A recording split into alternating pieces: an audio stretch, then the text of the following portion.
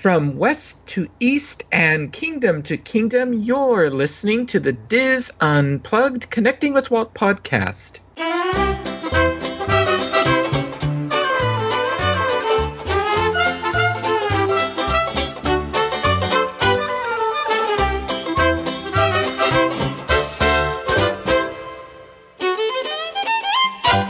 Connecting with Walt is brought to you by Dreams Unlimited Travel, experts at helping you plan the perfect Disney vacation.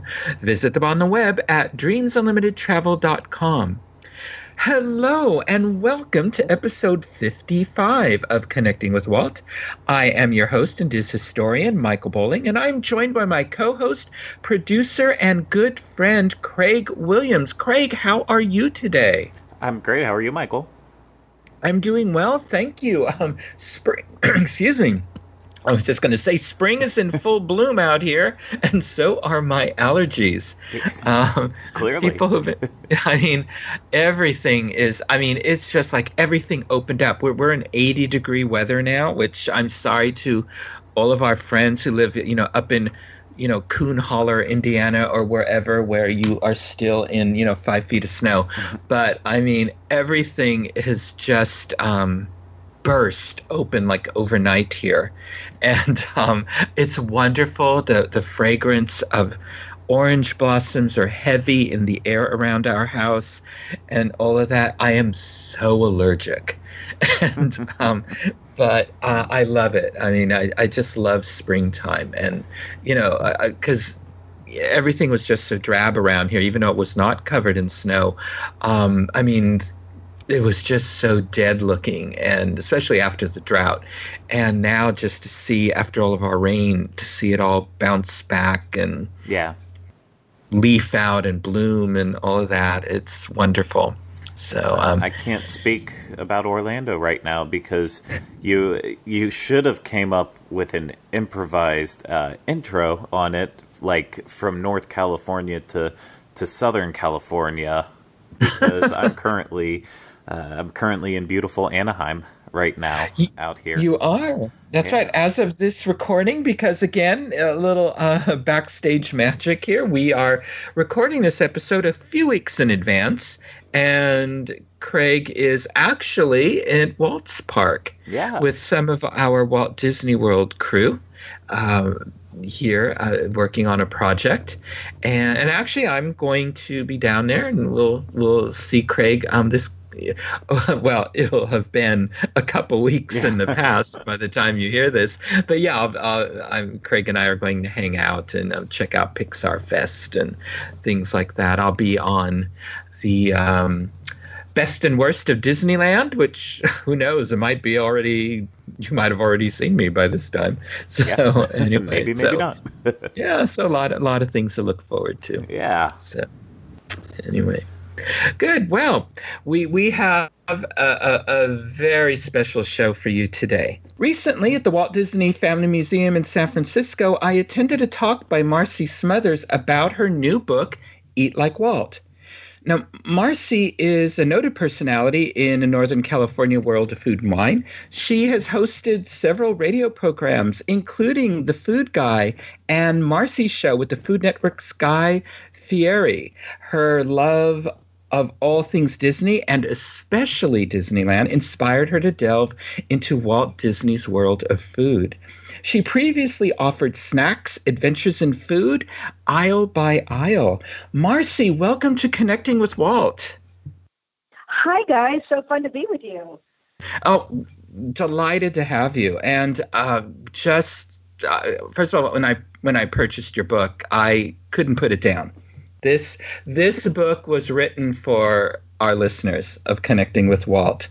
Now, when our listeners hear the title of your book, that it's Eat Like Walt, they're probably thinking this is a cookbook, and all it has are Walt's favorite recipes, like his famous chili. But Eat Like Walt really is a feast for every Disney fan, but maybe not in a way people might expect. Well, go ahead. No, I was just going to say, can you tell our listeners really what is the book about?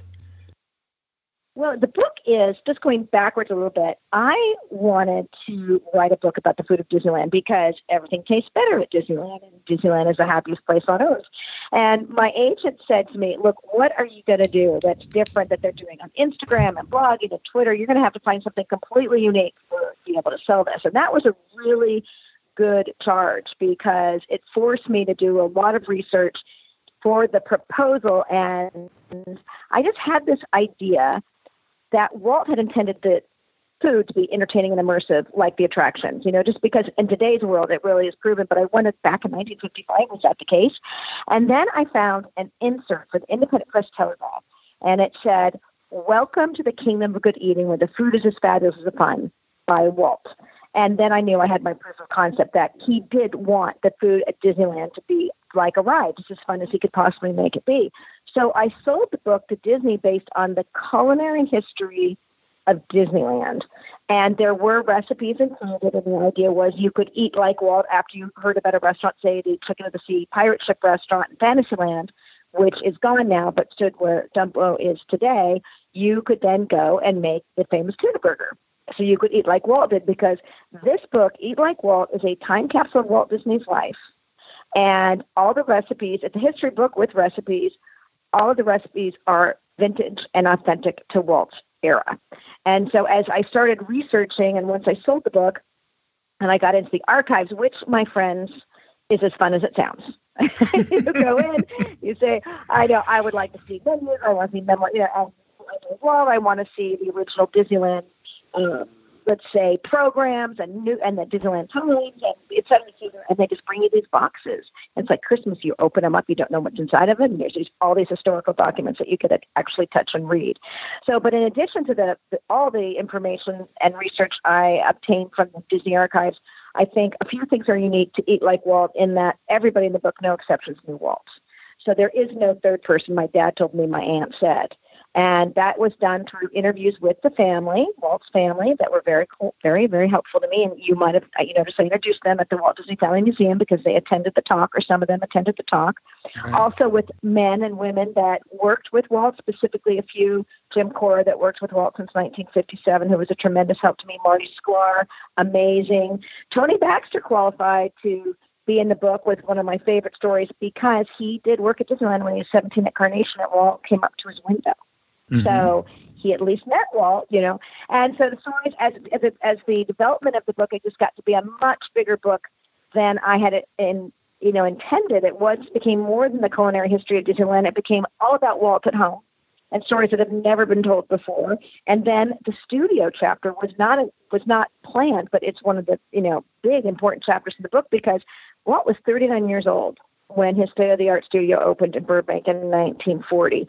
And while he never intended to be a restaurateur, there were 4 state-of-the-art restaurants on his lot, and Walt was subsidizing food like we think of in Silicon Valley now at Facebook and Pixar, et cetera, et cetera. He knew he wanted to give his employees a good meal at a fair price and then incentivize them not to lose the lot, of course, and to be more productive. So the book grew into a big culinary history of Disneyland, but it's also a history book about Walt, the everyday man, because everybody eats. And all of these stories and anecdotes that came through the lens of food, every time I'd find another one, I just said to myself, Eureka, I'm on the right path. There really is something here. Exactly. And it's not just, and I really want to emphasize with our listeners, it's not just a culinary history. You will get insights into Walt, his character, his playfulness, his interaction with his family, the people he worked with. It's a wonderful and very succinct history of each land of the park, and a little history of the studios, and even where Walt liked to hang out when he wasn't at the studios. So even if you're not a foodie, this is not a book just for foodies. So I really want to make that very clear, because I went into it thinking it was, and then was just so delighted that's what I call it. This is a feast of many courses. Whatever your Disney fandom is, there is a course for you in this book. So that's so cool for you to say that.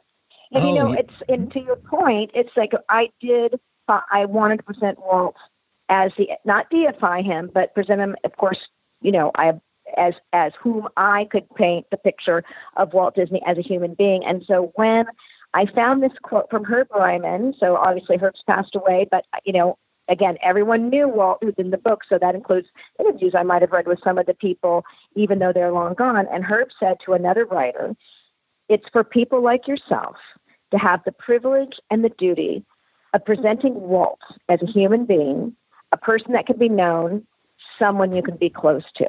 Mm-hmm. And when I read that, I just started crying. I'm like, that's what I was trying to do, but Herbie put it into words.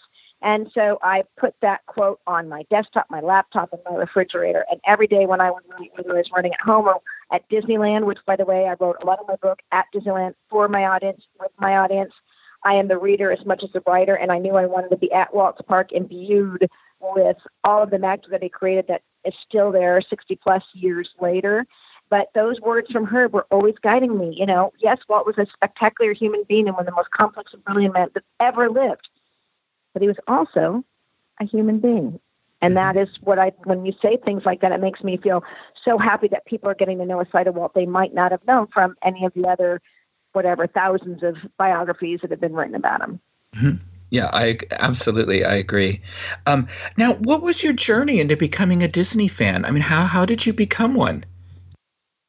Well, I grew up in Southern California, and going to Disneyland was always my favorite day of the year. My grandparents always took us, and we would drive down in their Volvo and play the game back in the day of who could see the Matterhorn first, which seems so low tech, But I think we all played that. It was like, yeah, right. So here it is, and we would get one treat.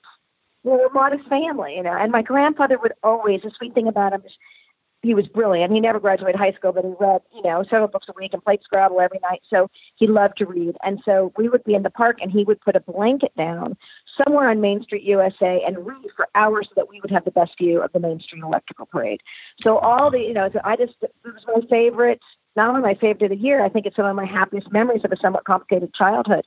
And then as an adult, I was going all the time because I was working in LA as a casting director and then a television producer. I was always going. And then when I had kids, of course, it really amplifies it and more because now you have children to share it with. And I was always, even before I knew I was going to long before I knew I was going to ever write a book about Disneyland, I always had that feeling that we say you're coming home. What is this feeling?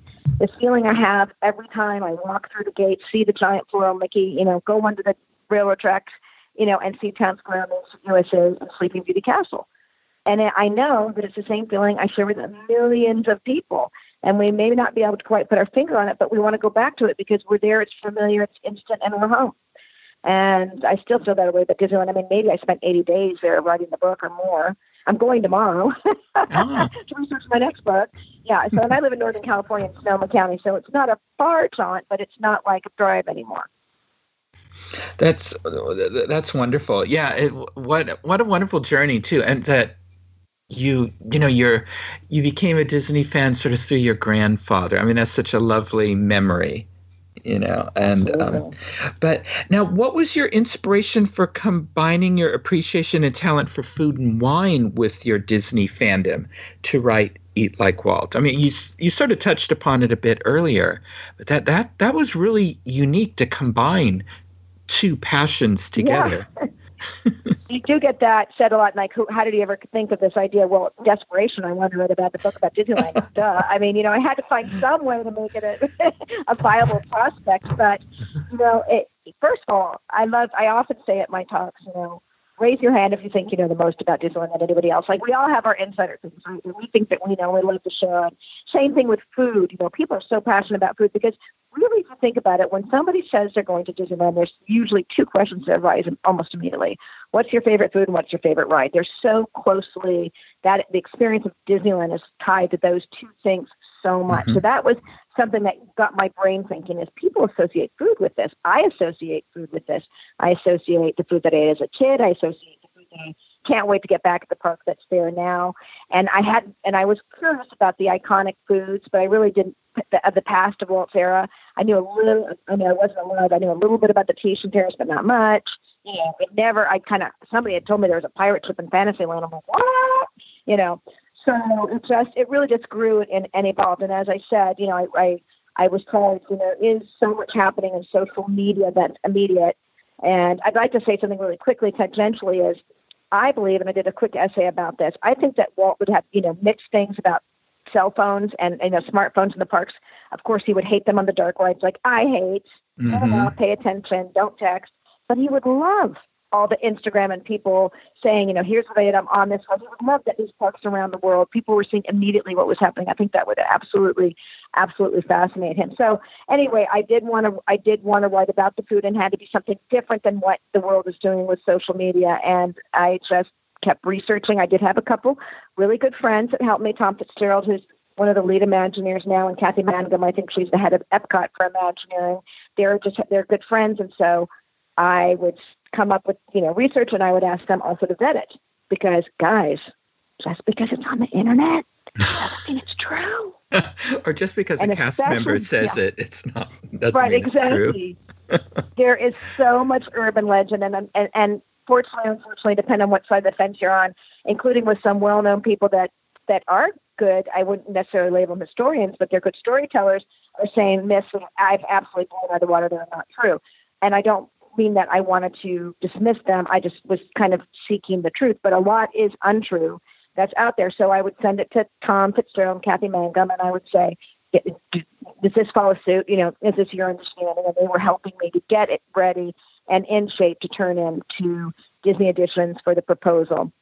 And I just shaped along the way. I kept going to Disneyland. Like, Oscar's a great story. Well, when I met Oscar at Carnation Cafe, I didn't know who he was. He just started chatting me up, and you can tell I like to talk. So, an hour later, we were best friends. But so here's how much I stalked Oscar. This was even before I had a book deal or thought about writing a book. I would position myself by Starbucks in that courtyard where the piano school is and the dental office and everything, because that's where Oscar would come from backstage. And I would sit there with my coffee, knowing that he came very early, and I would be there waiting, and I'd prep up, and I'd ask him stories. So I was writing down stories about Oscar before I had a book. Once I had the book deal, but Oscar was still working at the time, I was able to get an official interview. And of course, I'm talking like all your listeners know, but Oscar is still the longest running employee ever at Disneyland. He started in 1956. He did a lot of jobs, but mostly was at the Carnation Cafe. And so when I got the official interview with him, I mined a few more stories, but most of what I was able to write about Oscar was stuff that I learned before I had the book deal, which is pretty intriguing, because if you look at what's written about Oscar, it's the same three things. There's not much. And I think I'm very proud of the fact that I was really able to tell a story, because I would say to Oscar, what do you want your legacy to be? And he said, well, I would like my trophies to be displayed somewhere at Disneyland. And I said, well, what about a window? And he kind of looked shocked, like he wasn't sure he'd be eligible. Let's all hope that he does get one, right?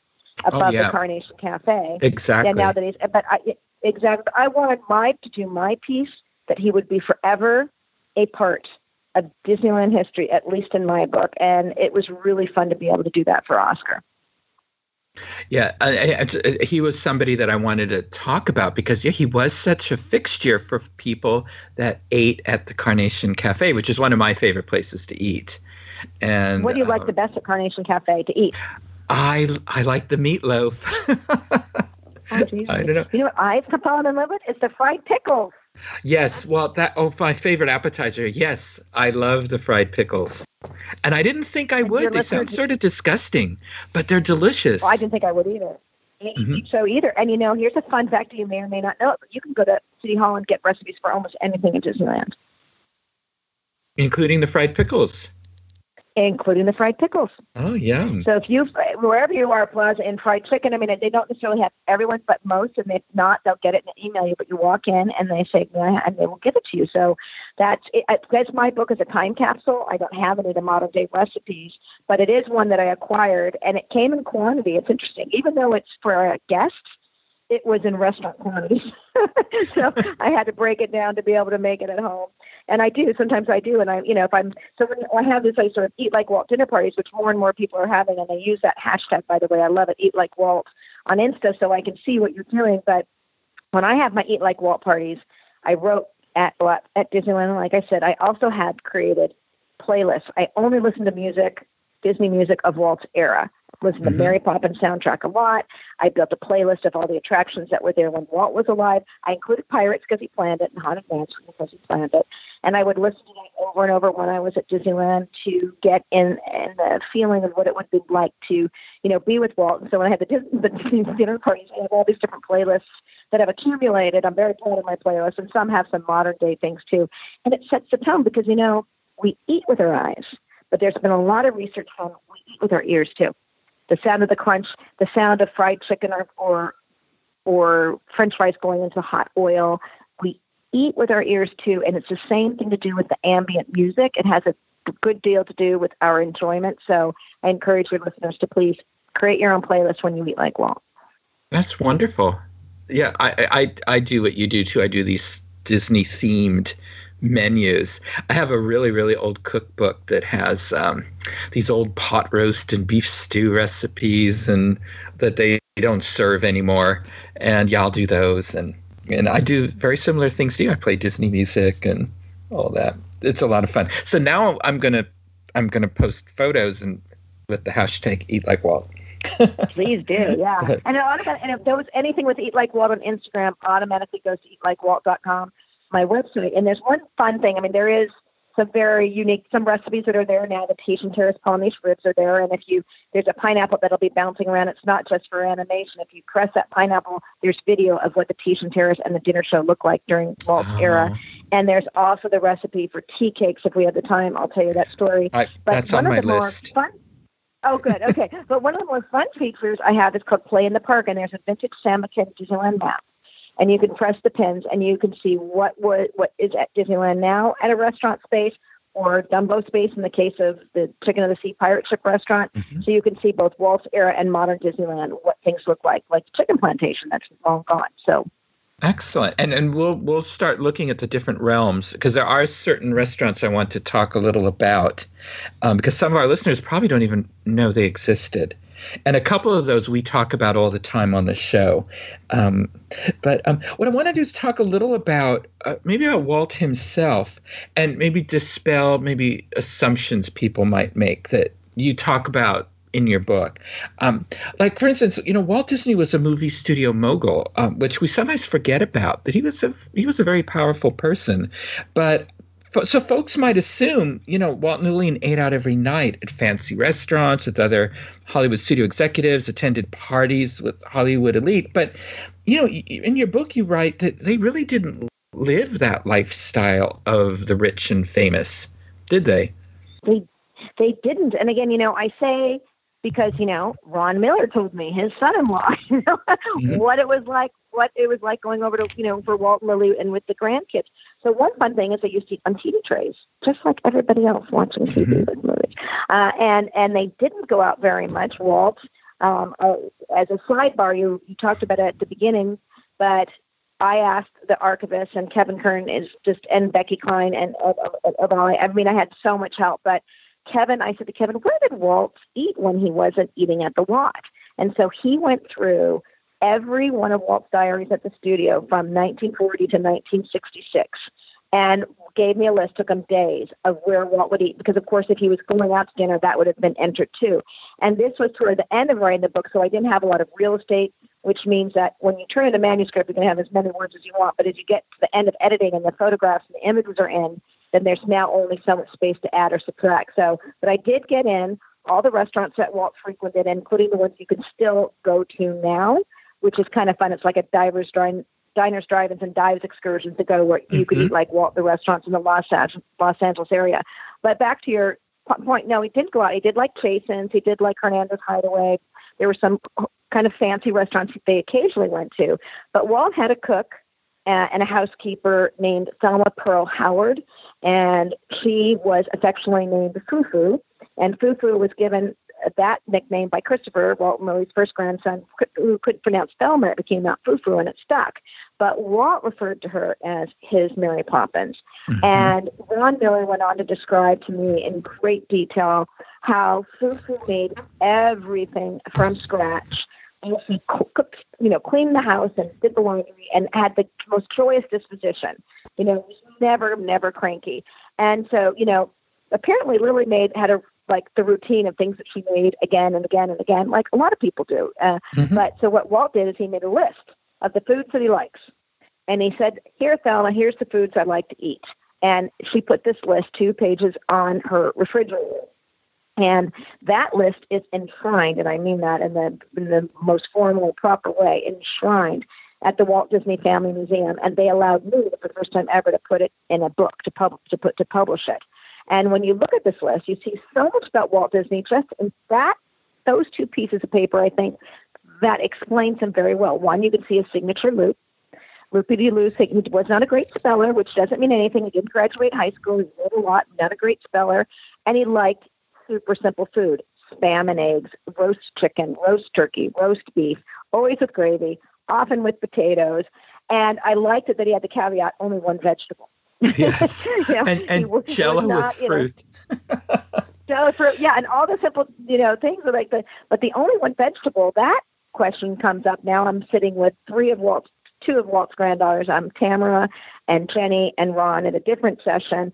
And Tam was Fufu's person.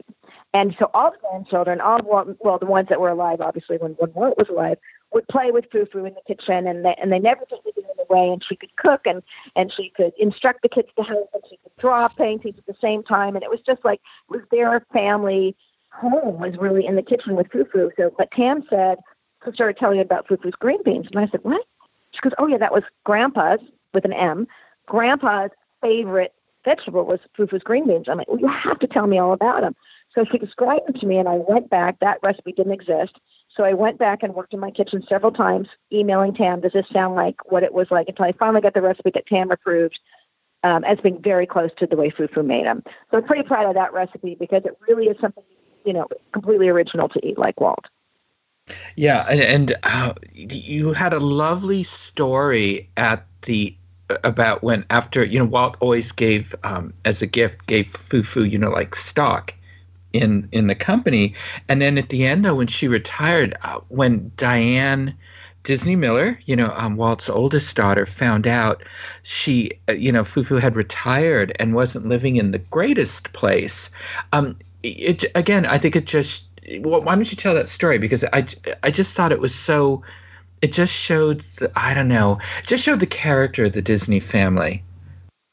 I agree completely. It shows the character of the Disney family. So Fufu was given stock by Walt every birthday and every Christmas, and she held on to all of those. She felt that selling stock was being disloyal to her boss.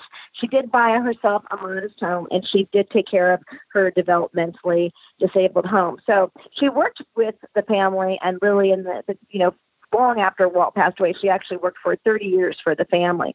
And when she retired, they used to exchange Christmas cards, but at some point the Christmas cards stopped coming, and it concerned Diane because she really looked forward to it. So she went to find Fufu, and when she finally located her, she was sort of in a shabby board kind of rest home shared with men and women, and was not at all up to par. So Diane moved her to the motion picture fund home in Calabasas, which is in a private room looking at gardens, and paid for it, sent her flowers every single Monday, and visited her often until she passed away in 1994.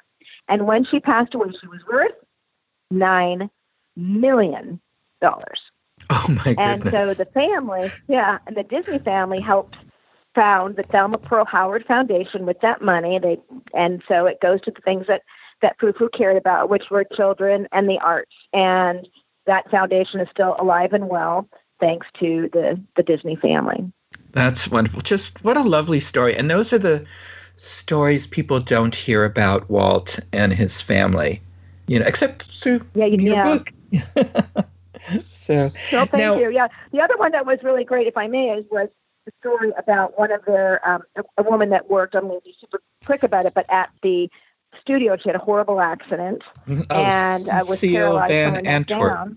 Yeah. Mm-hmm. Yes, and so I met Cecile because Ron Miller and Diane and Ron have Silverado Vineyards in Napa, and they're friends with this woman who is Cecile's daughter who works with the Swanson Vineyards, and so we met there, Ron and Jenny and I at Swanson, and Cecile's daughter was working there, and she told the story of when she had this horrific accident, and she was rendered a quadriplegic. Now this was in the 60s. She worked in the Coral Room. Interestingly, the Coral Room was Walt's private executive dining room. That wasn't built until the 50s. The studio opened in 1940. Walt waited in line at the commissary and paid for his lunch every day until this was opened in 56. So Coral Room's private. a long time to be waiting in line when you're Walt Disney and a mogul, and to be on planning Disneyland. So Cecile was a waitress there, and when the accident happened, Walt medevaced from Las Vegas to Van Nuys to be near her kids because she had young kids. Back in the day when you were quadriplegic, this was not a good, prognosis. Walt then moved her after he took care of all of her medical expenses at the hospital in Van Nuys, made sure her children had tons of Christmas presents because she wasn't going to be out of the hospital during Christmas time. Then he transferred her to a rehabilitation home where Walt paid for it. And when she finally went home as a quadriplegic, went to live on her life, he gave her the Silver Pass, which you never get unless you work 25 years. And anytime she wanted to go to Disneyland, all she had to do was call. He sent the limousine. He had people waiting with the wheelchairs and everything that she needed to transfer to the wheelchairs at the front of the park. And he gave her VIP guides anytime she wanted to go with her family. Wow. Well, he had arranged it. Had passed away. And then they kept up that tradition after Walt passed away, or Roy did. That's wonderful. It just shows, how much he cared about people. Because, she was just a waitress, but, look what he did for her and her family, Yes, absolutely. And you bring up a good point, because I wanted to talk about the studios. The Hyperion studio didn't have any place for the studio personnel to eat at. So when Walt opened the Burbank studio, he made sure there were plenty of places at the studio for his for all his employees to eat at, and he even, you mentioned in your talk, he even subsidized the restaurants to make sure that the food not only was excellent quality, but it was affordable. Yeah, I know. So far ahead of his time, right? 1940. And also, you think about it, cars were, not ubiquitous then, and they've been expensive for people to drive on lot and look for food, et cetera, et cetera. But we all know it makes it more productive, makes people more productive to have it, right there. But he did. He had the commissary, the studio commissary, that is obviously still there. He had a small shop called Animation Cafe in the Animation Building that was run by Mary Flanagan. And Mary Flanagan at Hyperion sort of had a sundry shop. And everyone was just beloved. And so she briefly ran this animation cafe, kind of a limited sandwichy kind of menu that didn't last very long.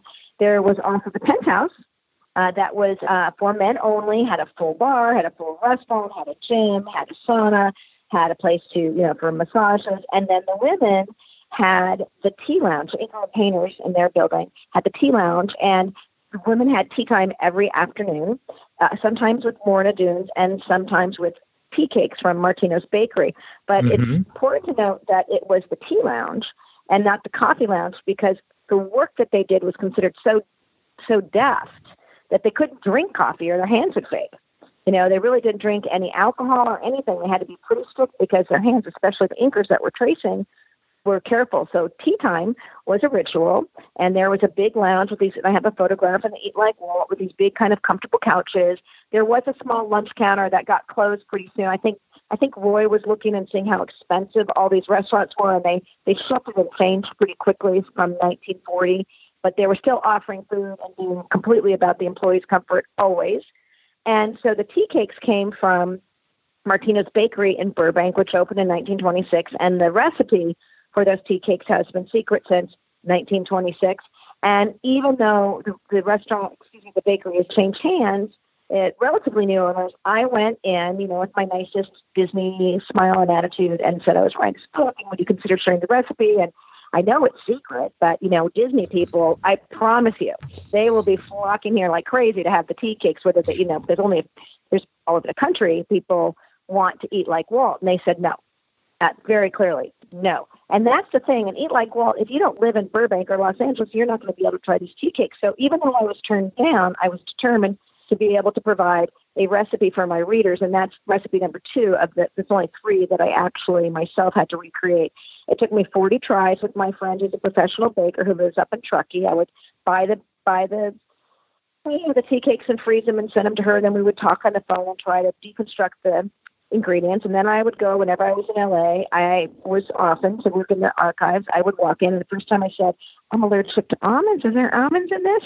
So I was eliminating ingredients. And then it really, honestly, it tasted like there was some citrus. So one time I said, I'm allergic to lemon juice. And they looked at me like, there's no lemon juice in it. But, it was going to be a Depression era recipe. So I knew it would not be butter, it'd be margarine and lard. So to that end, I looked in the garbage all the time to see if I could see any kind of containers that it might be. And I probably went into Martina. Oh my goodness. You went dumpster diving? 8 times. I went dumpster diving. And I call it culinary CSI. But at the end, I think we got a tea cake recipe. That's close. I didn't want to be exact. I want to honor the original tea cake. And that for those that can make the pilgrimage to Martinez, I encourage you to have the original tea cake. But if you can't make the pilgrimage, or you live anywhere where your listeners are, which is not just in Southern California, then you can make the tea cakes and eat like Walt, because Walt used to join them. He loved his inkers and painters. He was very respectful of women, which, by the way, Mindy Johnson told me, who wrote the magnificent ink and paint animation history book, that in Walt's era, he was paying women 3 to 4% higher than the national average. How's that for another Walt Disney insider tip? Yep, he had a lot of respect for women, so higher than the average. He did, and he was hired, as we talked about many times on this show, he hired women in positions that no other studio at the time would. Absolutely, absolutely. But so back to the tea lounge, he would go up, Betty Kimball, Ward Kimball's wife tells a story about that. And he would come up and check the women and give them a check under the chin, see how they're doing, sit down and have tea and these tea cakes with them. So you don't need to buy the book. If you go to eatlikeWalt.com, that's the other recipe that's provided is Martina, or my tea cakes, tea lounge tea cakes recipe is on the website along with the Tahitian Terraces Polynesian ribs. Now, I have to tell you, we have a nice little community at the Walt Disney Family Museum of those of us who are charter members, and we always get together before the talks and chat and visit. Somebody made your tea cake recipe and brought them in to share.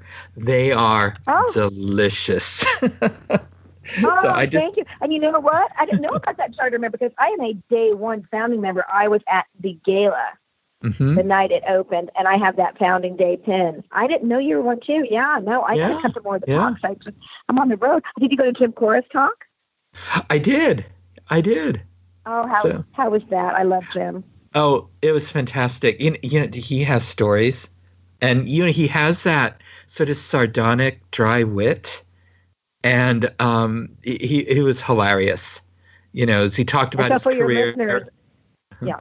Yeah, and he talked about the head of being at the international Disney parks, especially Tokyo Disneyland for its 35th anniversary. But I knew Jim from when I worked at the studio, and he did my training program. Oh my gosh! Well, I'm a big Jim Cora fan. You heard me say it there. Somebody kind of said, "Oh well, Marcy's." I don't get a lot of snarky, but one person made a snarky comment, and I don't think they meant it, but that I was demeaning Jim by calling him my intern. Jim calls himself my intern. And so, by the way, he retired. I know you know, but for your listeners, he retired as the chairman of Disney International. He is a Disney legend. And he, worked with Walt since 1957 at Disneyland, helped open Walt Disney World, was part of the team when, of all the places in the world, they could open the first international theme park, and Tokyo was chosen. That was Jim that opened that, and Paris. And so he is one of my really good friends. He's helped me immensely with the book. Anyway, we got tangential, but I think he's an important person in Disney history because how many of these people, guys, are still alive that knew Walt? I know. We got to keep getting their stories because they're very precious. Absolutely. And Jim announced at the museum that he is writing a book.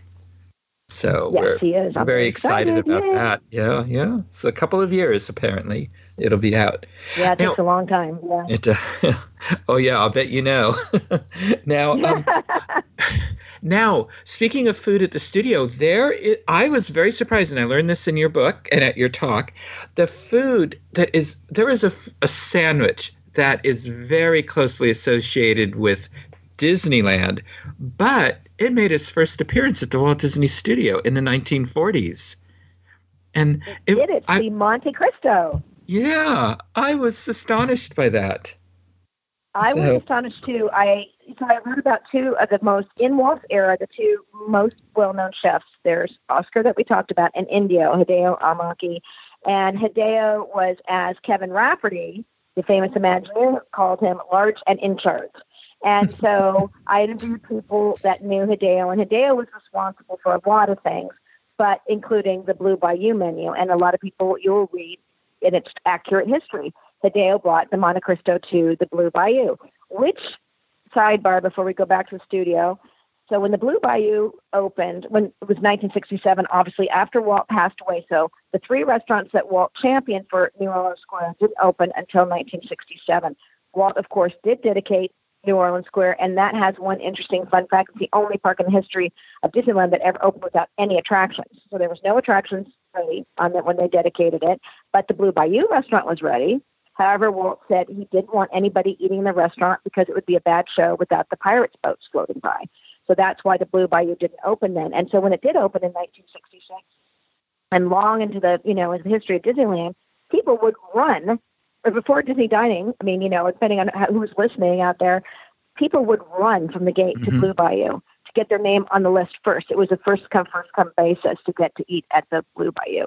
So yes, it's heavily associated. Yeah, I don't, but good. I love that story. So now we have the Monte Cristo heavily associated with New Orleans Square and the Blue Bayou. That's what I know. And it's clearly on the menus that I'm looking at in the archives, and I've heard the Indian story. And then I go and I start researching the studio and see that menu from 1940. And it has the Monte Cristo. I was fascinated, so I did some research. And the Monte Cristo, although it's in New Orleans Square and it's associated with the South and New Orleans, has nothing to do with New Orleans. It's actually a Southern California sandwich that was essentially made to mimic the croque monsieur, but never, so was very popular in the 40s going into mid-century America and Southern California, and it migrated down to Disneyland thanks to Hideo. So, yeah, when in your book, if folks want to learn a little more about Club 33 and how Hideo was associated with that, it's a really good read. And he was the only one that Walt allowed to have his nickname on his cast member badge. That was a really interesting story, too. Well, I'm only going to back up a little bit because there are some things, and I say this in all my talks, some things are my theory or my idea or what I believe. Some things I cannot equivocally prove. In those cases, I have to say, well, I believe, et cetera, et cetera. 4 archivists vetted my book, including Archivist Emeritus Dave Smith. So it was like defending a dissertation for accuracy. So if it made it into the book and it stated its history, then the archives now are officially accepting it as Disneyland history, which makes me very proud. There are some things that they would say, like Becky Klein would say, we're not sure. And that's one of them. No one is 100% sure that Walt never allowed anybody else. We think it's 99% sure to have a nickname. So the Indian story is that Walt was walking around when Indian was at the Plaza Inn, and he was walking around and he heard people say, hey, Indian, and he said, hey, Indian. And he walked up to him. Now, Hideo was Japanese and Hawaiian. So Walt looks up and he's looking at him and goes, why are they calling you Indian? And he said, well, I used to play AAA baseball for the Cleveland Indians in Hawaii. And it stuck with me ever since that name has just stuck with me ever since I was like a teenager. And he said, well, if everyone calls you that, why don't you put it on the name tag? And so we did. And so the legend, and I think it's probably true, is the only person that Walt ever allowed to have a nickname on his badge. It's a great story. And he's just, and there's some good stories in the book about him. And you'd mentioned earlier about how, one of the things that spurred you to write the book is that, Walt's consideration for other people's comfort extended to Disneyland. And in your book, you have some examples of Disneyland's early advertising about the exceptional food experiences at the park. My favorite was the good eating land at Disneyland. So can you talk a little about that? Why was dining so important to Walt at Disneyland? Well, that was part of the, that really made me think when I found this insert that you're talking about from the Independent Press Telegraph, where it was like maybe 20 pages. It really was an advertisement for Disneyland disguised as content, right? And if you look at the very bottom of it, it said Walt Disney Productions. But that is where Walt said, welcome to the Kingdom Good Eating, where dining Disneyland style is an attraction unto itself. And he talks about Good Eating Land. In fact, those were the first 2 names for the book. It was the Kingdom of Good Eating was the first name. Good Eating Line kind of went away after a while. And I love the Kingdom of Good Eating, but at some point, my editor was saying, I don't know about that title. And I was using the hashtag Eat Like Walt in the whenever I was at the parks, and and that was kind of catching on. And she said, "Well, what about Eat Like Walt?" And I thought, that's interesting. And we started talking about Toy Story. So when Toy Story, I know I go off on tangents, but you said I could. So when Toy Story was being that was the working title. And they were like Buzz and Woody, Excellent Adventures, and Buddies Go to Space, and Andy's Playroom and Andy's Bedroom, and all these other titles. And they kept going on, and finally someone said, "What's wrong with Toy Story?" So it's sort of the same thing.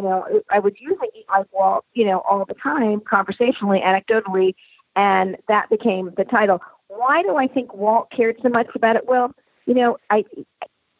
food. Same guy that put these great restaurants at the studio. Even if just because he didn't like fancy food doesn't mean that he didn't get great enjoyment from eating. And so every restaurant at Disneyland, when it opened in 1955, was leased out. Walt didn't have, the wherewithal to run, as he called them, the feeding operation. So, for example, and that included the carts, that included the cafes, and the sit-down restaurants like the Plaza Inn, which was Swift's Red Wagon Inn. And he wanted an elegant dining experience for families to have a fancy, and quotes, a fancy meal at top prices. And he had specifically with this idea that this was the type of restaurant you would sit in if you weren't running from place to place and just wanted to grab a hot dog. That's why Fantasyland, by the way, has just hot dogs and hamburger stands. Now there's some casual sit-down eateries. That was because families were cycling through the ride so fast. They weren't going to take the time to sit down, so you just had to have food that was fast to grab and go. But the Swiss Red Wagon Inn was intended for people to have a nice dining experience. And Walt was very involved with that restaurant. By 1965, he was able to take the leases back from almost, but not all of the restaurants, and he and John Hench redesigned it, and it became the Plaza Inn that it is today. Right. Folks might not realize they've heard us talk about the Red Wagon Inn, I think, and and that's the Plaza Inn, the original Plaza Inn. So, that's the Plaza Inn, and that is why the corn dog cart is called the Little Red Wagon. Right. It's an homage to Swift's Red Wagon Inn, and the Red Wagon was Swift's icon. And fun fact number, what are we at, 8, 9, 10 here, is that all corn dogs are not equal at Disneyland. So I used to see, those lines are so long for the Red Wagon Inn usually, and I would always think, just go on over to the Stage Door Cafe in Frontierland. They sell corn dogs too. And fun fact, 12, 11, 13, 14, is that there is a secret menu item at the Stage Door Cafe. It's fried mozzarella sticks with marinara sauce. So, but it's not on the board. So I used to always say that, go over, people, just get there, save your time, until somebody pointed out to me that works at the park.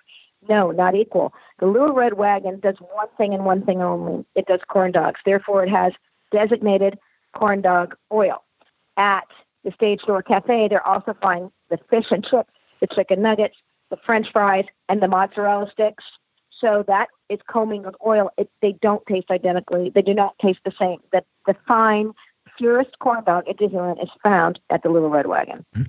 Craig, you're our corn dog connoisseur of Disneyland. Do you agree with that? Oh, 100%. No, anytime people even suggest going over to Corn Dog Castle over in Disney California Adventure, it disgusts me. You're supposed to eat them at the Little Red Wagon, and you get a nice bench on Main Street, and you just sit back and you watch the day go away. Absolutely. What is the fine for getting the wrong corn dog, though? I wonder what that should be.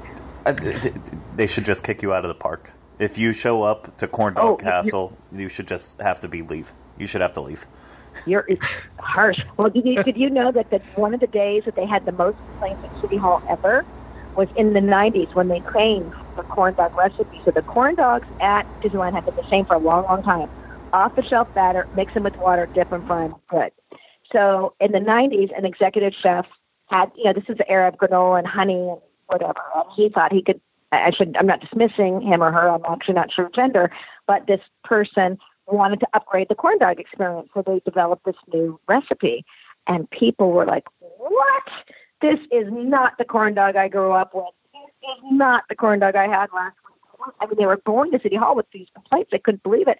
And as I understand it from Gary McCready, who was then director of food and beverage, they went back to the original corn dog within a day or 2 days or 3 days, very quickly, because people were so upset with the corn dog change. We don't mess with corn dogs at Disneyland. people. You don't mess pretty much with anything at Disneyland. Well, I'm messing with Pirates of the Caribbean, but that's another show. Yeah, that's true. Now, we were talking before the show. You confirmed a couple of things for me that I remember from my boyhood. That when I tell people, they look at me like, I there's something crawling out of my ears. That I started to wonder if I was imagining it. One is that, and now I know it's true because it's in your book, that the Carnation ice cream shops and the sandwiches, a lot of them were named after Disneyland attractions, because you found a menu that listed the Peter Pan sundae. And I remember in later years, there was a Matterhorn sundae and all that. And there was a snack stand on Tom Sawyer Island for a time. Yes. And it was very simple. Yeah, go ahead. Yeah, no, because I thought, okay, am I getting it confused with Aunt Polly's at Walt Disney World? But no, I remembered it. And then I think yours is the first book I've come across where it's mentioned. Well, I did want to cover every eatery if I could, and I'm sure, like anything else, that was, no book has ever finished. It just goes to print, right? And I was lucky enough, my book, Eat Like Walt, went into reprint in less than 7 weeks. So it sold out pretty quickly. And when it reprint, I went back, and I can tell you, but I changed just a few minor things, very minor, things that I found out after it went to print. But with Tom Sawyer's Island, I found in my personal research, the archives didn't have it, the lease briefs for every single food, anything had to do with food, or the Gibson greeting cards, or the bra shop, or every shop that was there in 1955 and to 56. And so I kind of come for that, really mining for the food, but it's a wealth of information. And that's where I found that had been there. And then, of course, people that were there, like Jim Cora, Ron Dominguez, the people that I spoke with, Marcy, that were so helpful to me, confirmed, oh, yeah, that was there. That's the other thing. There was one big giant body of water. It was Jungle Cruise River, and the Rivers of America was one giant flowing body of water. And there was a little footbridge near the Chicken Plantation, roughly positioned where the New Orleans Square train station is, between that and the Haunted Mansion. But when they were going to build New Orleans Square, they had to close the Chicken Plantation, which is quite the scenario. And then they changed it and they made 2 separate bodies of water. So there's a whole bunch of fun things like that I don't remember. I wasn't alive, doesn't matter, but it's true, that partly because some of it was known and I read about it, and the archivist said that's accurate. Other things I read, and I would ask Jim Cora, Ron Dominguez, Marcy if it was accurate. Other things, like when it came to family things, Ron Miller and the granddaughters. So I had a wealth of very personal sources. Again, everybody that knew Walt or seriously studied Walt, like the archivist, to make sure that it was true. Yeah, well, I was thrilled to see those things in the book, especially that menu. That was really a trip down memory lane for me. But the menus really all came from the archives. They were pretty good about saving menus. What they didn't do, the archives didn't exist, obviously, until Dave Smith founded them after Walt passed away. But nobody was saving recipes at Disneyland. Nobody was really saving, officially, things. So a lot of the Affirma and things come from collectors, which is really interesting. And Mike Van Eaton at the gallery, he's doing some really interesting Disneyland auctions where people are selling. So, for instance, cast members took things home, right, from Walt's era. Mm-hmm. And now they've sent people inherit. We all see that coming up for auction stuff. That's fascinating. I don't think anyone's ever seen, because, it's been in somebody's garage or grandmother's attic or something else. And there's so much history to learn about Disneyland. And that's my piece of the pie. There are so many wonderful historians, and I have so much respect for the people who have come long before me, and I follow them all and read their books. I'm going to take my little slice of the pie, if you will, is Disneyland and Walt's era, not just the food. And I can't tell you about the next books, but I promise you it's specifically only Disneyland and Walt's era. And that's what I want to study. And so when we started the show, you said, obviously you've done a lot since the book went to print, would be April, and was published was September 2017. Yes, because I'm curious. And as Walt famously said, curious people get things done. And so I'm always going, reading new books and going to auctions and talking with archivists and fellow historians. And And people like Jim Cora and Ron Miller and the granddaughters, and I keep learning stuff that, I hope I'll keep acquiring this information, because to me, keeping Walt Disney alive in legacy is very important. Corporate Absolutely. things are corporate things, and it has to happen, but we must, as fans of Walt, do it. And it is, to some people, it's fading away. Then people will say to me, well, the millennials, and they don't know who Walt Disney is. Some people, I have been told, some cast members, young cast members, ask if Walt's real. So we as a group collectively can do it. And one of the ways we do it is by, for instance, what you just said, it's Walt Disney World. If somebody says Disney World or Florida, I don't go harsh like Craig, but close. When it comes to corn dogs, mine is the names. I'll say there wouldn't be no Disney World without Walt. Please call it Walt Disney World. And I did that in Orlando when I was promoting the book on a big TV station, and the woman was looking at me like, "What's the big deal?" I'm like, "It's Walt Disney World." And when I was at Walt Disney World, and I was seeing all those signages on the freeway saying Disney World, Disney World, Disney World, I finally took a photo, which was highly illegal, while I was driving on the freeway, and I put Walt over Disney World, and I put it on my Instagram and said, let's get this right, people. And then the other is that it's Walt Disney's Enchanted Tiki Room. It's the only attraction with Walt's name on it at Disneyland. It was his favorite attraction, according to his daughter, Diane. And when people say Tiki Room, I start flinching, and I always say, but I say it very nicely.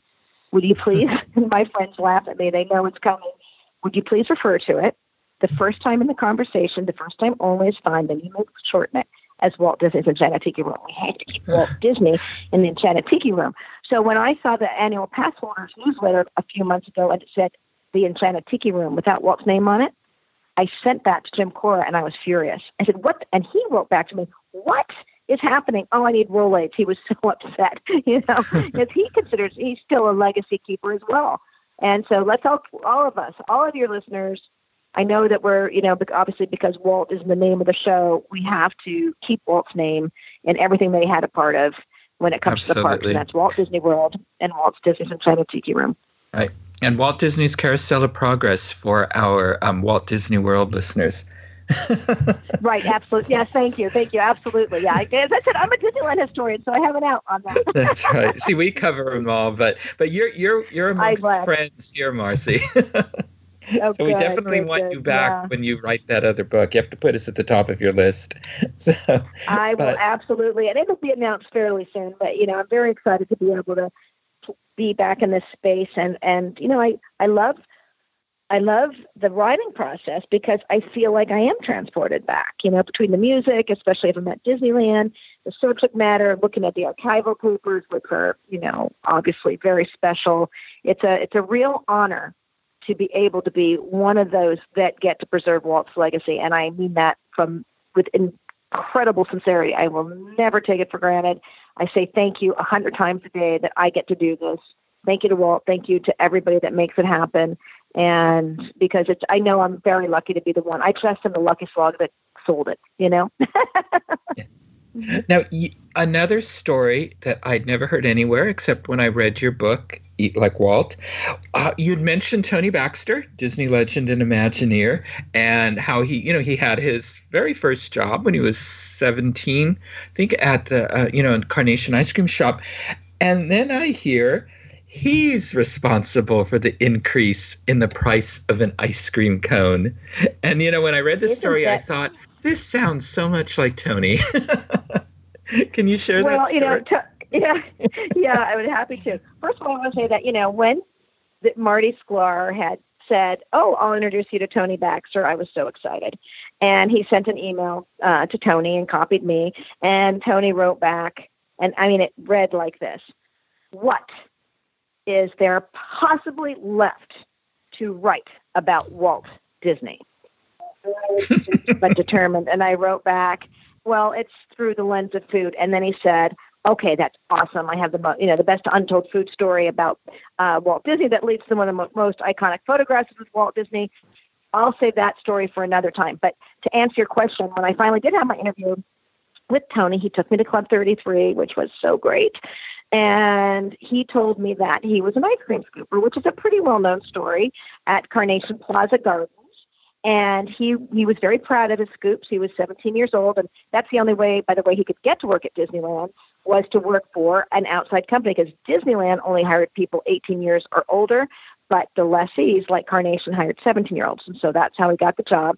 But he was very proud of his scoops. He said they're very sculptural, sounds like a future Imagineer. He said some of the cast members would make these blobs that would fall off the guest's arms, almost immediately. So there was some point, as Tony told me, management's realizing, I don't know if we figured out the price ratio on these cones. So they didn't know they were curious, how many scoops do we get out of a gallon of ice cream? And so they asked Tony to do scooping because he did the perfect balls. And Tony, I can't remember the amount now, but I think it was 60 balls, let's say, for the entire gallon. Well, they realized that 60 balls and the amount that they were charging, they were losing money on the cones because they weren't charging enough. So they went and they changed the price because Tony Baxter's scooping skill. Mm-hmm. They raised the price because of Tony Baxter's.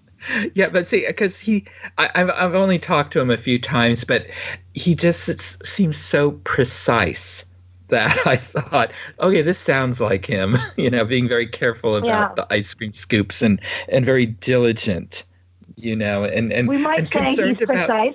Yeah. Yeah, yes. Go ahead. And very concerned about the guest experience, that everybody got the perfect scoop. Well, he was only 17 and he was thinking that way. But of course, he went to Disneyland. He lived in the neighborhood. He biked there with the express purpose of getting a job working for Walt Disney, And when Walt finally came up to Tony Baxter's window, he was told, everyone's like, all hands on deck, Walt's in the park, all hands on deck, man your stations, open every single window. That was the type of thing that was being said when Walt was in the park, at least in Tony's experience. So Tony went up to his window and Walt came up. And he said, Walt said, "Hey, how's your day?" And he had a pitch ready. He wanted to say how much he loved Walt. Nothing could come out. He was dumbfounded. He just said, "Very well, sir," or something like that, And of course, famously went on to, and he worked with Oscar. Oscar was Tony's. Mm-hmm. That was like another story when I'm writing a book about essentially through the lens of food. There are too many to mention, but that would be one. And then Tony says, "Yeah," and Oscar was my lead. I'm like, "What?"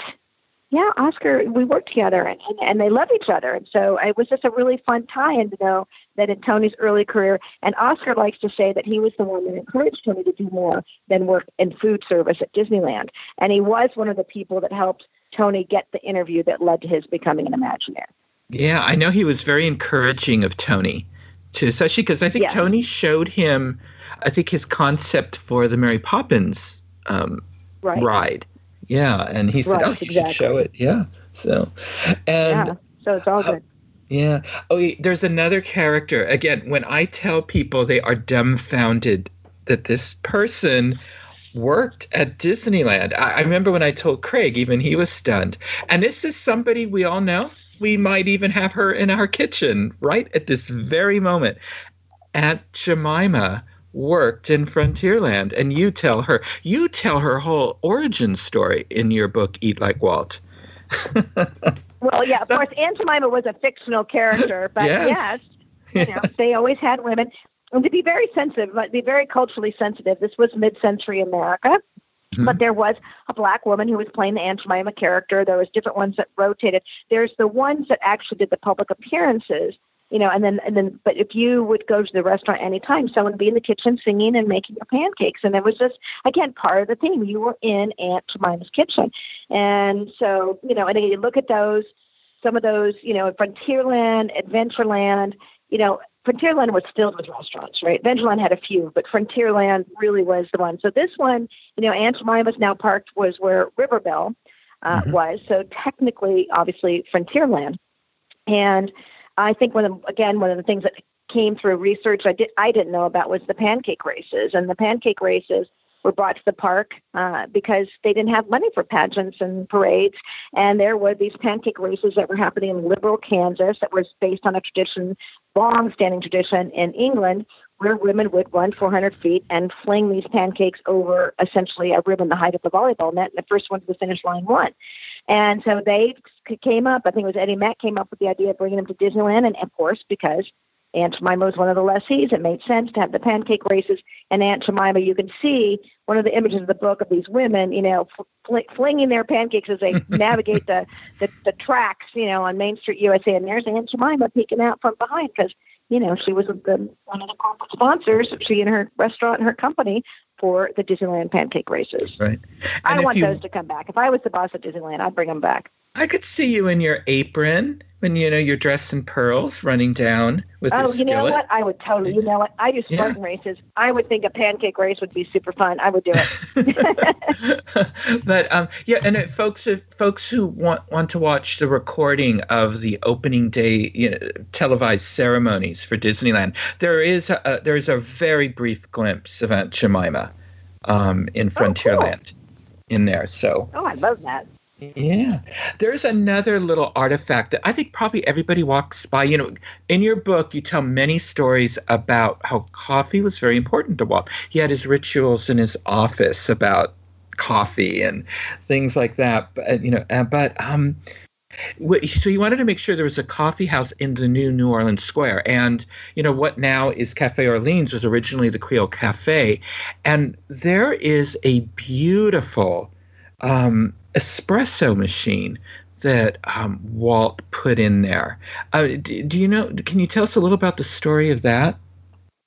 The espresso machine, that's an excellent example of something that came to me after the book went to print. I knew from my research in the archives that Walt definitely wanted a New Orleans style coffee house with really strong coffee. Of course, all the treats were going to be themed to New Orleans, and I think it was Mark Davis who was coming up with a lot of the potential names for the restaurant. I mean, these artists and Imagineers, the highest level, were involved, obviously, at Disneyland with the smallest of details, like what to name a coffee shop, right? But yes, he did purchase, I believe, an Italian espresso machine to ensure, of course, it wasn't chicory coffee, which is interesting. Chicory would have been more authentic, but, Italian coffee is impossible to beat. And yes, Walt loved coffee. He insisted that it stayed 10 cents always. And when he was alive, and they honored that at Disneyland, they didn't raise the price of coffee at Disneyland for a long time after Walt passed away. I think when Roy finally said, we're losing too much money on coffee, so he raised the price. Or somebody poured it. Well, more likely that would have been Card Walker when it comes to Disneyland. It was probably, could have been Card, but so many of these legacy keepers of Walt's, when he passed away, as I understand it, they knew what Walt wanted, and he had trained them. They had so much respect for him that they were able to keep his wishes going long after he passed away. And I met a woman the other day who actually made the deal, was one of the attorneys when Retlaw, Walter spelled backwards, where Walt, I know you guys know where Walt had his private holdings and also things like a train at Disneyland. So if you worked on the train, you were paid by Walt Disney, not by Disneyland. But she was saying that when the sale was happening, and she was one of the attorneys representing the Disney family, that all the people on the Retlaw side would say, what would Walt think? They were still saying that, I wonder what Walt would think about everything. They were still referring back to, they wanted to do what they thought Walt would want.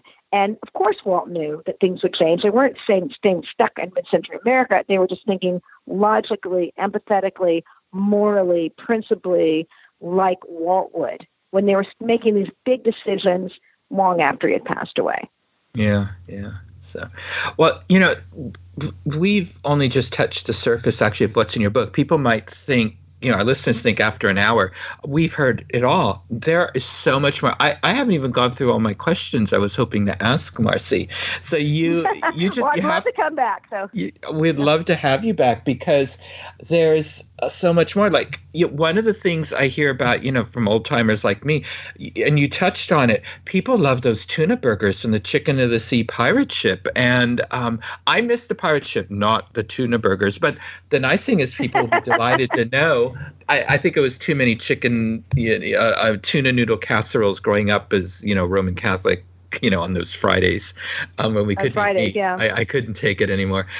But you tell the story of the ship and how it was constructed, but you provide the tuna burger recipe for people that miss those tuna burgers. And I hear about it all the time. about those tuna burgers, and the automat that was going to go into Tomorrowland, and there's so many more stories in here. So buy the book.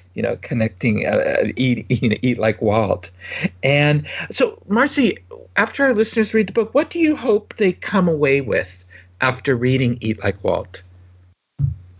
Well, I hope they come away with a different appreciation of Disneyland, because you can look around and you can see you can imagine what Walt would have seen when he was walking through the park. You see Disneyland, I hope, through Walt Disney's eyes, and also, as I touched upon, and equally or more, that you learn about Walt as a human being, as the everyday man, as the daddy, as the person that wanted and to provide this experience for people all over the world to come to Disneyland. Walt would never imagine. I mean, he knew about Walt Disney World. Imagine what he would think about these parks worldwide.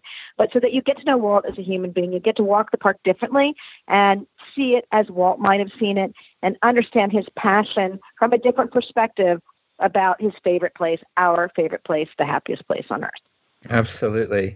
Now, if our listeners would like to learn more about Eat Like Walt and your food and wine adventures, where can they follow you on social media? Well, you can go to eatlikewalt.com, because that has a lot of fun features, like we talked about, the recipes and the play in the park feature. I am on Instagram 2 ways. I'm on Instagram, Eat Like Walt, and that's just about the book and Walt. And then I have Food, Wine, and Marcy with a Y. And those are all my adventures. I live in Sonoma County. I love to eat, and I do that. And I'm also on Twitter, Food, Wine, Marcy. A couple of fun things. I will be at Walt's Barn on July 15th. The book will be there. If your listeners have not been to Walt's Barn, that's something else that Diane Disney Miller saved. Walt's Barn is considered the birthplace of Imagineering. It was the red barn that was behind his house in Homely Hills. It's where he built his miniatures. It's where he talked about Disneyland and drew things. It's also where he switched his trains at his private carrier with Pacific Railroad. And when that Homely Hills house sold, Diane made sure that barn was saved, and she relocated to Griffith Park in Burbank, California. And there is a foundation, the Carolwood Foundation, that preserves it, but it's only open one Sunday a month. And when it is, you get to see Walt's Combine. You get to see Ollie's train station. So It's the last of the 9 old men. Unfortunately, Ward Kimball is gone now, but Ollie's there. And then, there's inside this red barn is all sorts of tremendous memorabilia. So I'll be there on July 15th. So you're in the Los Angeles area. I'd love to see you there. That would be wonderful. And what I always I can't believe I kept saying Ollie North. Why did you let me say Ollie North? Well, I don't like to correct our listeners. Oh, correct. Our guests. Ollie Johnson. That's so funny. It's, your brain is in words all day, writing and talking radio also and talking. And it took like 3 times. So they're like, our listeners. No? Ollie Johnson, yeah. Our listeners know who you meant, though. But one of the things I tell folks when they go there, this Walt's Barn, you will go and that Walt touched those workbenches, that Walt washed his hands at that sink. If you really want to connect with Walt, that was his happy place. He loved working and fiddling around and doing all kinds of things in that barn behind his house. So, if you have not gone there, that is just such a special place. Agreed. Very special. Yeah. And I do follow Marcy on social media. If you are the least bit hungry and you start looking at Marcy's postings, you are going to want to eat. Oh, no. Oh no, that's good. I think it is. You post the most delicious looking foods, and most importantly, where can our listeners purchase Eat Like Walt? Well, thank you for asking. At Disneyland, which I love, but yes, on Amazon and Barnes and Noble, and then your independent bookstores. I have always make a plug to support them. Independent bookstores are so important. Of course, that would require patience because they will order it for you. But if you go to eatlikewalt.com, there's a link directly to the to Amazon, and that's quite frankly, that's the most economical also. But I appreciate everybody that goes to the independent bookstores and supports them, because that extra $8 to $10 goes a long way in keeping reading alive in our communities. Absolutely. Right. And keeping your Main Street USA open in your town. Right. Too. Right. So, Absolutely. That's a great way to end it. That's awesome. Yeah. And we will have, Craig will put up links to all the sites that Marcy mentioned in our show notes. So you'll have quick and easy way to connect with Marcy there. Marcy, thank you so much for joining us on Connecting with Walt. This was absolutely a delight. I enjoyed listening to you and meeting you at the Walt Disney Family Museum, and that same exuberance and energy and passion that you showed there, I think really comes through for our listeners. So thank you so much. Well, thank you, Michael. Thank you, Craig. As I said, it's a complete honor to be one of the people that gets to preserve Walt's legacy and to share that with you guys and your listeners. It just made my day. So wish you all the best, and I hope to see you at Walt's Barn, and I'll be back on the show soon to tell you about the next book. Wonderful. And share more stories about Walt. I hope. I'm collecting them, trust me. Great. Thank you. Well, Craig, that I should have probably had dinner before we did that interview because I am really hungry. I don't know. I could just listen to Marcy all day. And just at the Walt Disney Family Museum, she came across with such passion and enthusiasm for Walt Disney, his legacy, Disneyland. And I think that came through on the show. It definitely comes through in her book, Eat Like Walt. Oh, absolutely. This is, we've had a lot of great interviews on this show since we've been doing it, but this was personally one of my favorite ones. Marcy was just amazing, and I think the best part about it is that, again, as of the time we're recording this, I'm lucky enough that now I can just go walk right into Disneyland Park and start eating my night away. And I plan on doing that. Yeah, and you can buy the book. Yeah, I've been. It was funny because I've seen it out in Walt Disney World all the time, but knowing today that we were going to be recording this with Marcy, it was neat to be walking around all day and seeing the book all throughout all the different big bookstores in Disneyland and being like, yeah, we're going to be talking to Marcy tonight. Pretty cool. And I didn't get into it on the show, but it has one of my favorite photos on the cover. Yeah. Of course, that's one of the last photos taken of Walt and Mickey together at Disneyland. And Craig, I'm just going to tell you, look at the photo on the chapter about Tomorrowland. It's going to look very familiar to you and those of us who follow us on Twitter at Connecting Walt. So, because it's our other favorite photo, as well. Anyway, but yeah, just the way that Marcy told the stories on the show is also a lot of ways the way she writes about them in her book, with just that level of enthusiasm and respect, for the topic.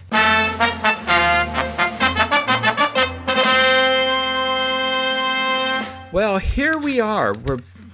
We can't wrap up the show until we have this day in Disney history quiz. This week it is for the week of May 13th.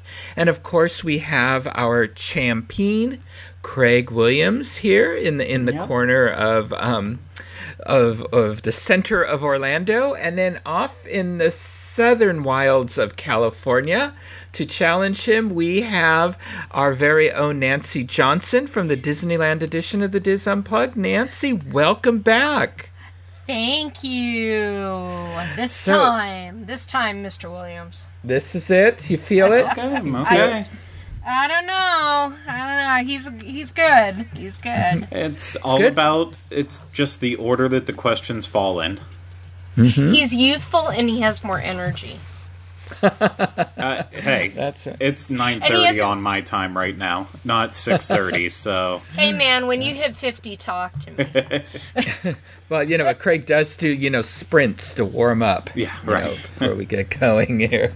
All right. Okay. Let's do this thing. All right. Just as a reminder for folks, especially those of you who are playing at home, the rules are: if you choose not to hear the multiple choice options and you get the answer correct, you will receive 3 points. If you choose to hear the multiple choice answers, you will receive 2 points. If you ask for one incorrect answer to be removed and get it correct, you will receive 1 point. Or if your opponent gets the question wrong and you answer it correctly, you will receive 1 point. And remember, folks at home, no Googling, Yahooing, or Binging. Okay, I know everyone here knows the rules. Nancy, would you like to receive the question or pass it on? I am going to follow the tradition I have picked in the last 2 attempts, and I am going to receive the question. All right, this is for May 13th. Good luck, everyone. Okay. This famous singer-songwriter visits Disneyland for the very first time on May 13th, 1971, during the performer's second U.S. tour. This person will perform at the neighboring Anaheim Convention Center the following day. Who is it?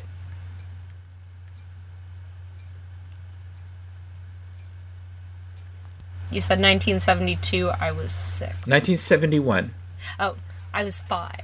So okay. I'm gonna have to go with the choices. Okay, is it A, Jethro Tull, B, Elton John, C, Frank Zappa, or D, Alice Cooper?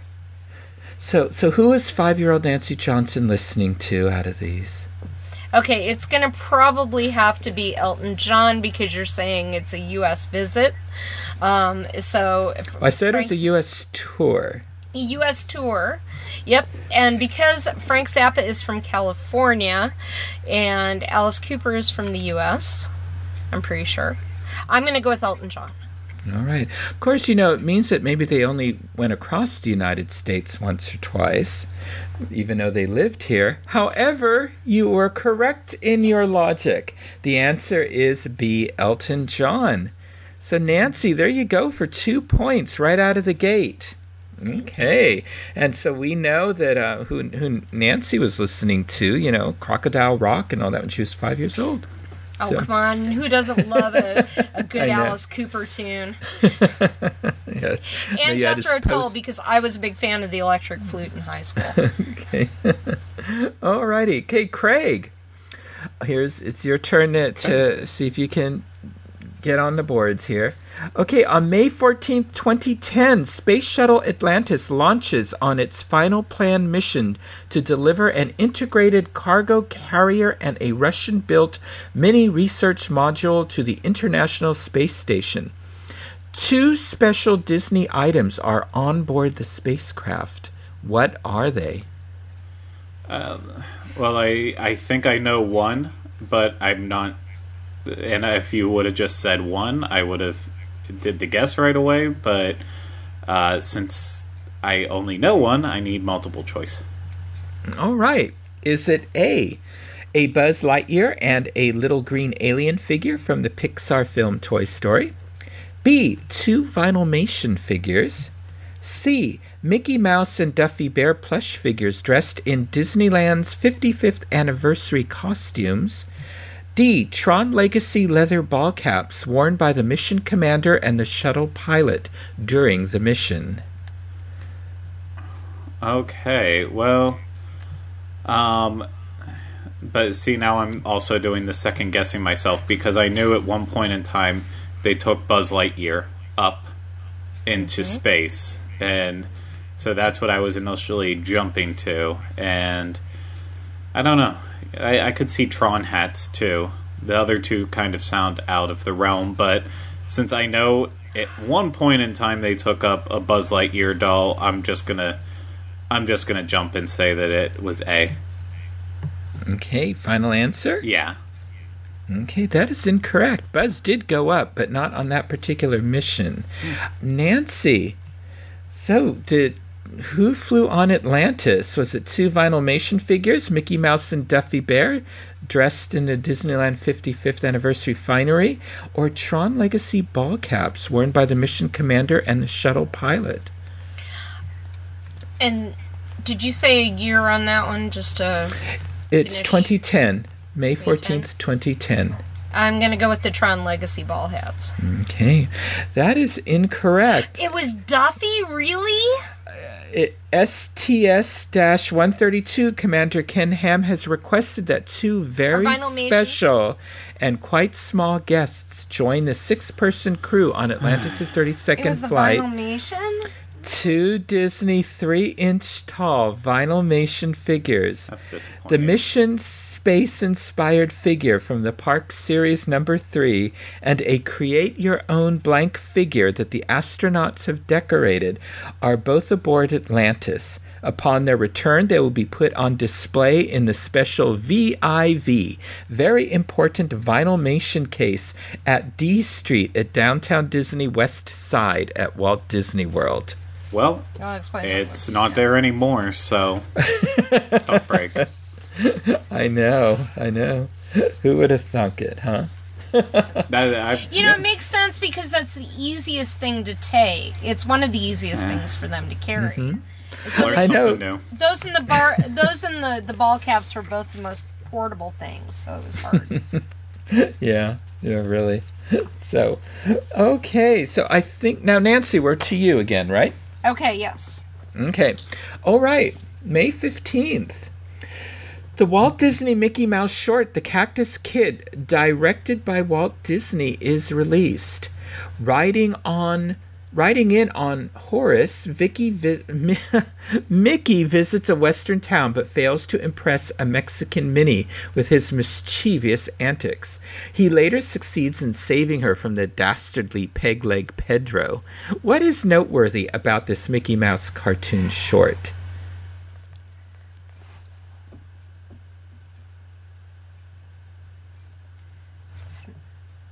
It's not color. Or is it color? No, it's not color. I'm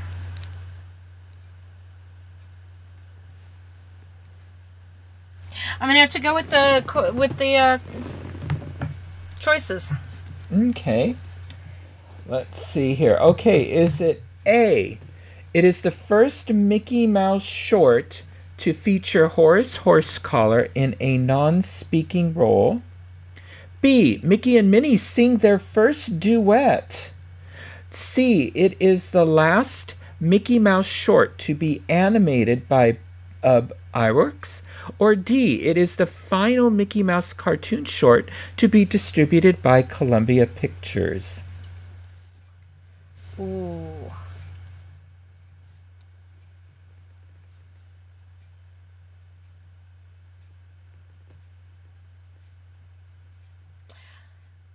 I want to say A. It's the first one where Horace is actually a horse as opposed to... Because when you said he comes riding in on Horace, that was immediately struck me as very odd.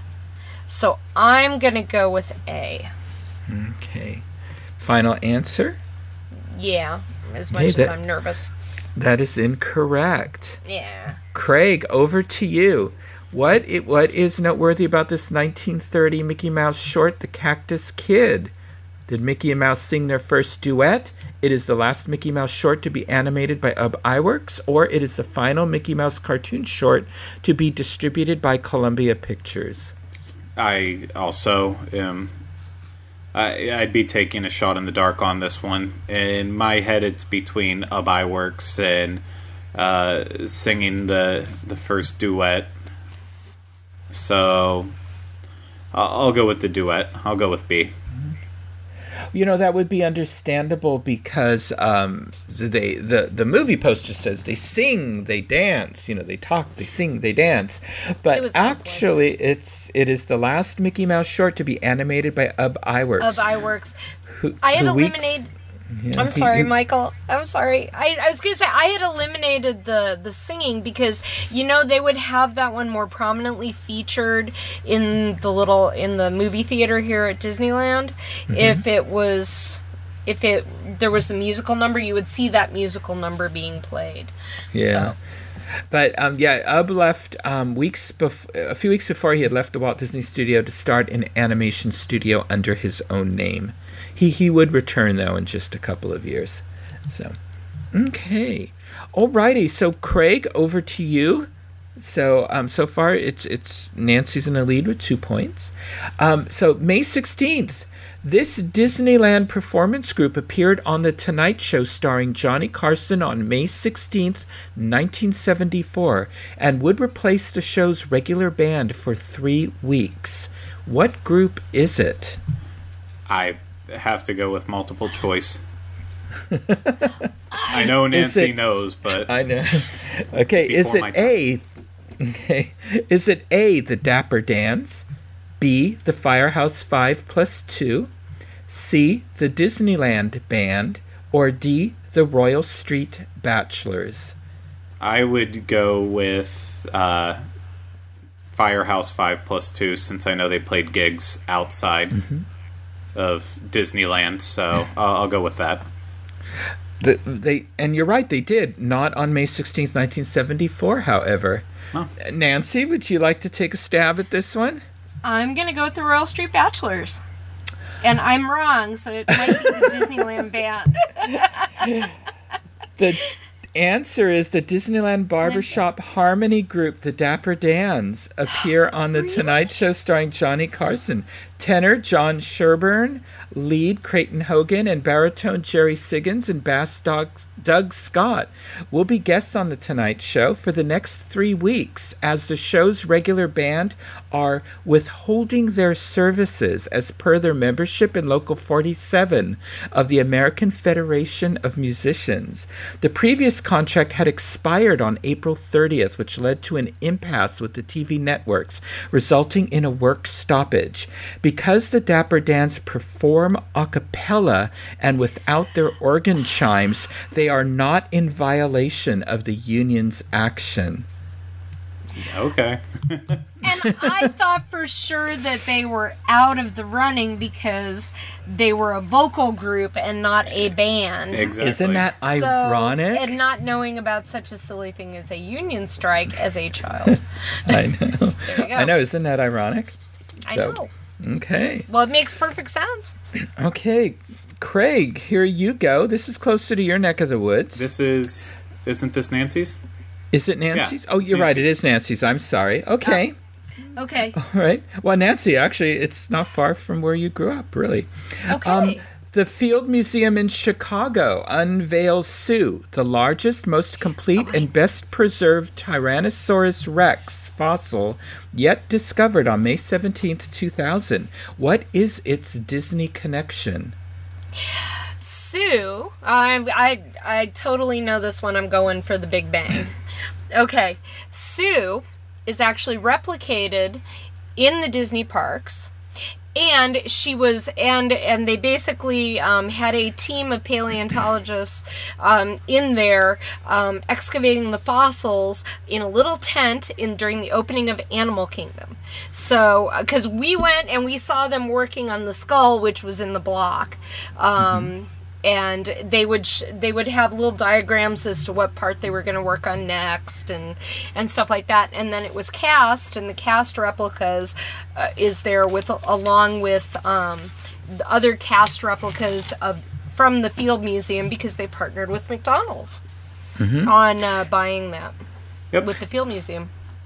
Yep, you are absolutely right. A replica of Sue stands in Disney's Animal Kingdom. You can see Sue during your next visit to the Dino Institute in Dinoland, USA. And there's a little bit of trivia. The dinosaur is named after Sue Hendrickson, an American paleontologist who, along with her team in August 1990, discovered the bones of this huge Tyrannosaurus rex in South Dakota. It is one of the most complete... I think it is the most complete Tyrannosaurus rex skeleton that was found. Yeah. It's huge, too. So I've seen it. Sad part is, Big girl. I knew this one because my sister used to. She did a professional internship at all like the fun spot learning stations around Animal Kingdom before they became wilderness explorers, and Sue was part of her spiel. So. Oh, very cool. Yeah, so hey, anyway, it's not my question though. So no. Woohoo! Whoop, whoop. Okay, well, it's 5-0, but Craig, you still have a chance to get in on the action here. yeah. Okay. Otherwise, Come on, this is the Craigie. first time I've never been on the board at all. Yeah. It wouldn't be my first loss. Well, this won't be my first loss, but it will. You know what I mean? Yes. Yeah. No, the first time not scoring Yes. points. All right. Here you go, Craig. This illustration and production designer was born on March 18th, 1910. She would eventually become one of the first women to work in the male-dominated field of motion picture design and in WED Enterprises as an Imagineer. Who is she? I feel like it's probably too on the nose to just say Mary Blair, but that's yeah.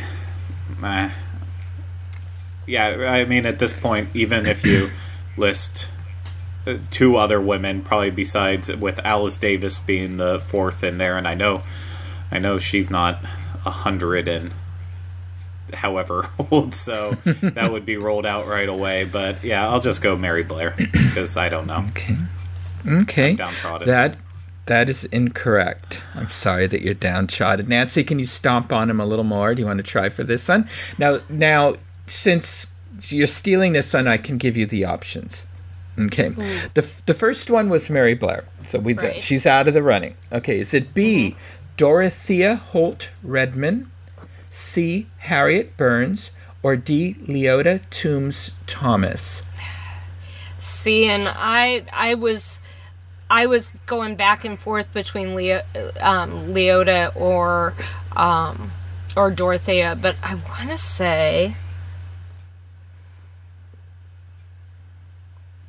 Illustration and production designer, yeah. one of the first women to work in the male-dominated field of motion picture design and in WED Enterprises as an Imagineer.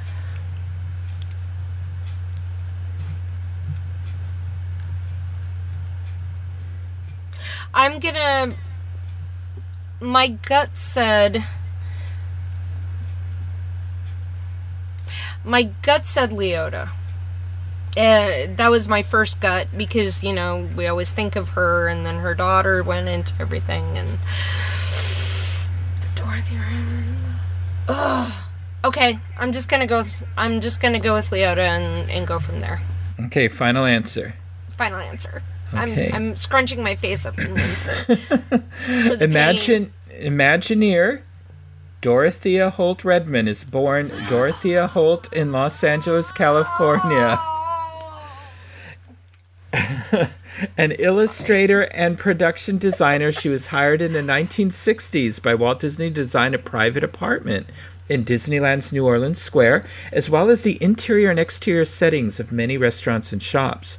She later designed Fantasyland at Walt Disney World in Florida, as well as portions of Main Street and the mosaic murals in the Archway Cinderella Castle that were implemented there and in Tokyo Disneyland. One of the first women to work in the male-dominated field of motion picture production design, her credits include Gone with the Wind, The Best Years of Our Lives, The 10 Commandments, and 7 Alfred Hitchcock productions. I wasn't even thinking about outside of the Disney realm on that. No, and I knew Dorothea Redman did Gone with the Wind and the Hitchcock because my brother studied Hitchcock in high school. So, yeah, she was a remarkable woman. Oh yeah, she was. Yeah. So, okay, all right, and let's see, who are we at? Today.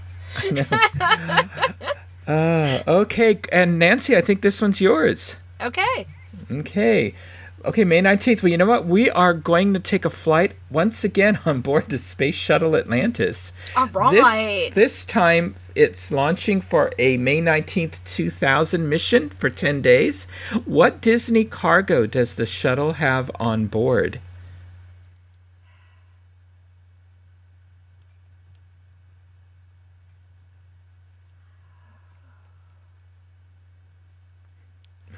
Are you there? No, I'm trying to think. My brain is going to.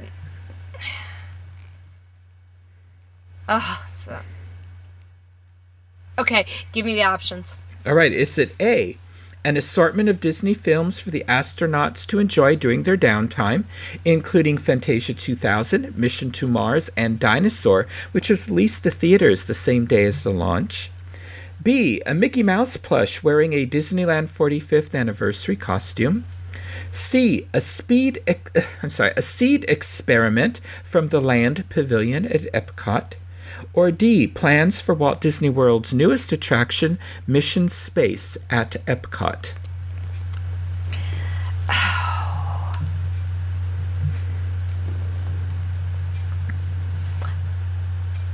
You know what? My brain, when I was trying to decide whether to go for the options or not, my brain was thinking it was some kind of a hydroponics or something from the land. So I'm gonna incorrectly probably go with my brain and say the seed experiment for Epcot.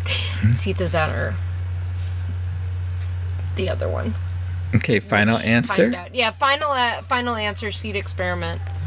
All right. You know, they have done that on some of the shuttle missions, But not on not this this particular one.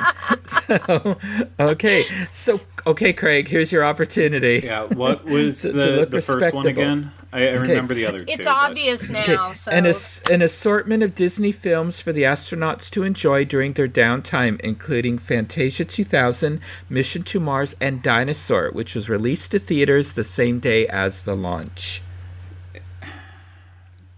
Okay, so Nancy says it's obvious now, but at the same time, too, Mission Space opened up in 2003, and if it was plans, all they have to do is fold paper, which or roll it up in a poster tube, and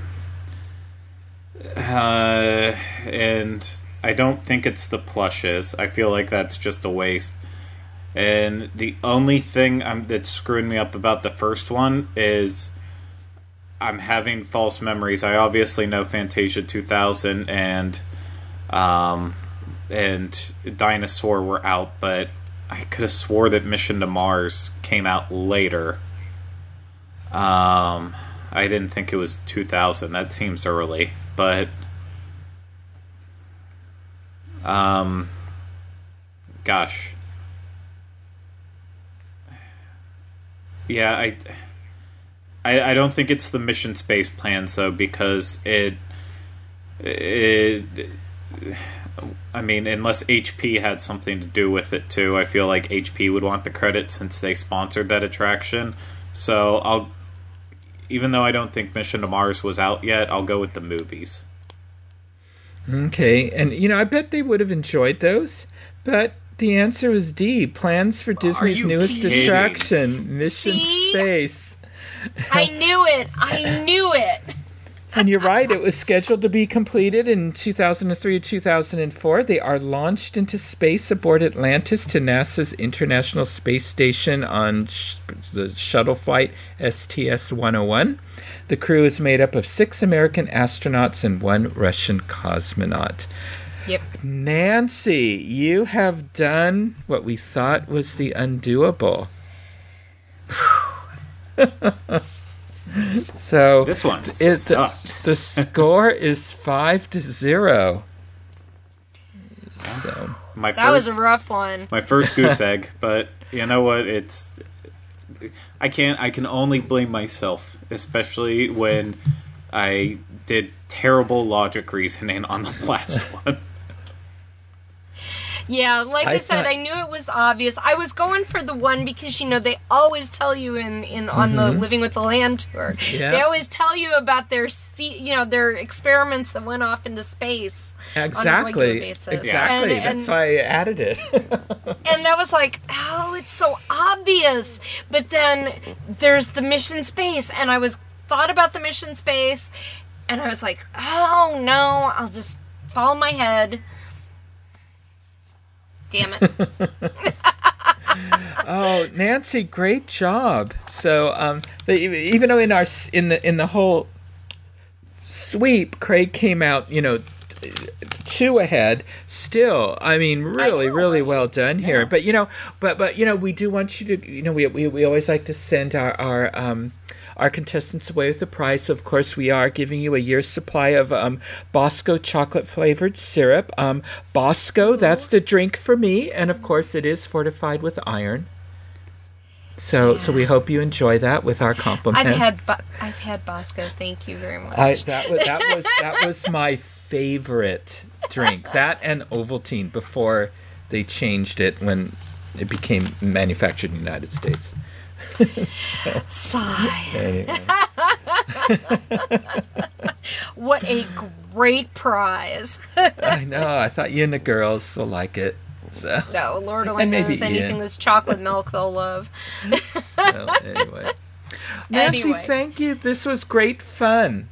It was. I had a blast. You'll invite me back some other time? Absolutely. And I'll look forward to seeing you at Disneyland sometime soon. Definitely. We are there, and lots of fun things are happening out here in Disneyland. There sure are. I'm looking forward to it.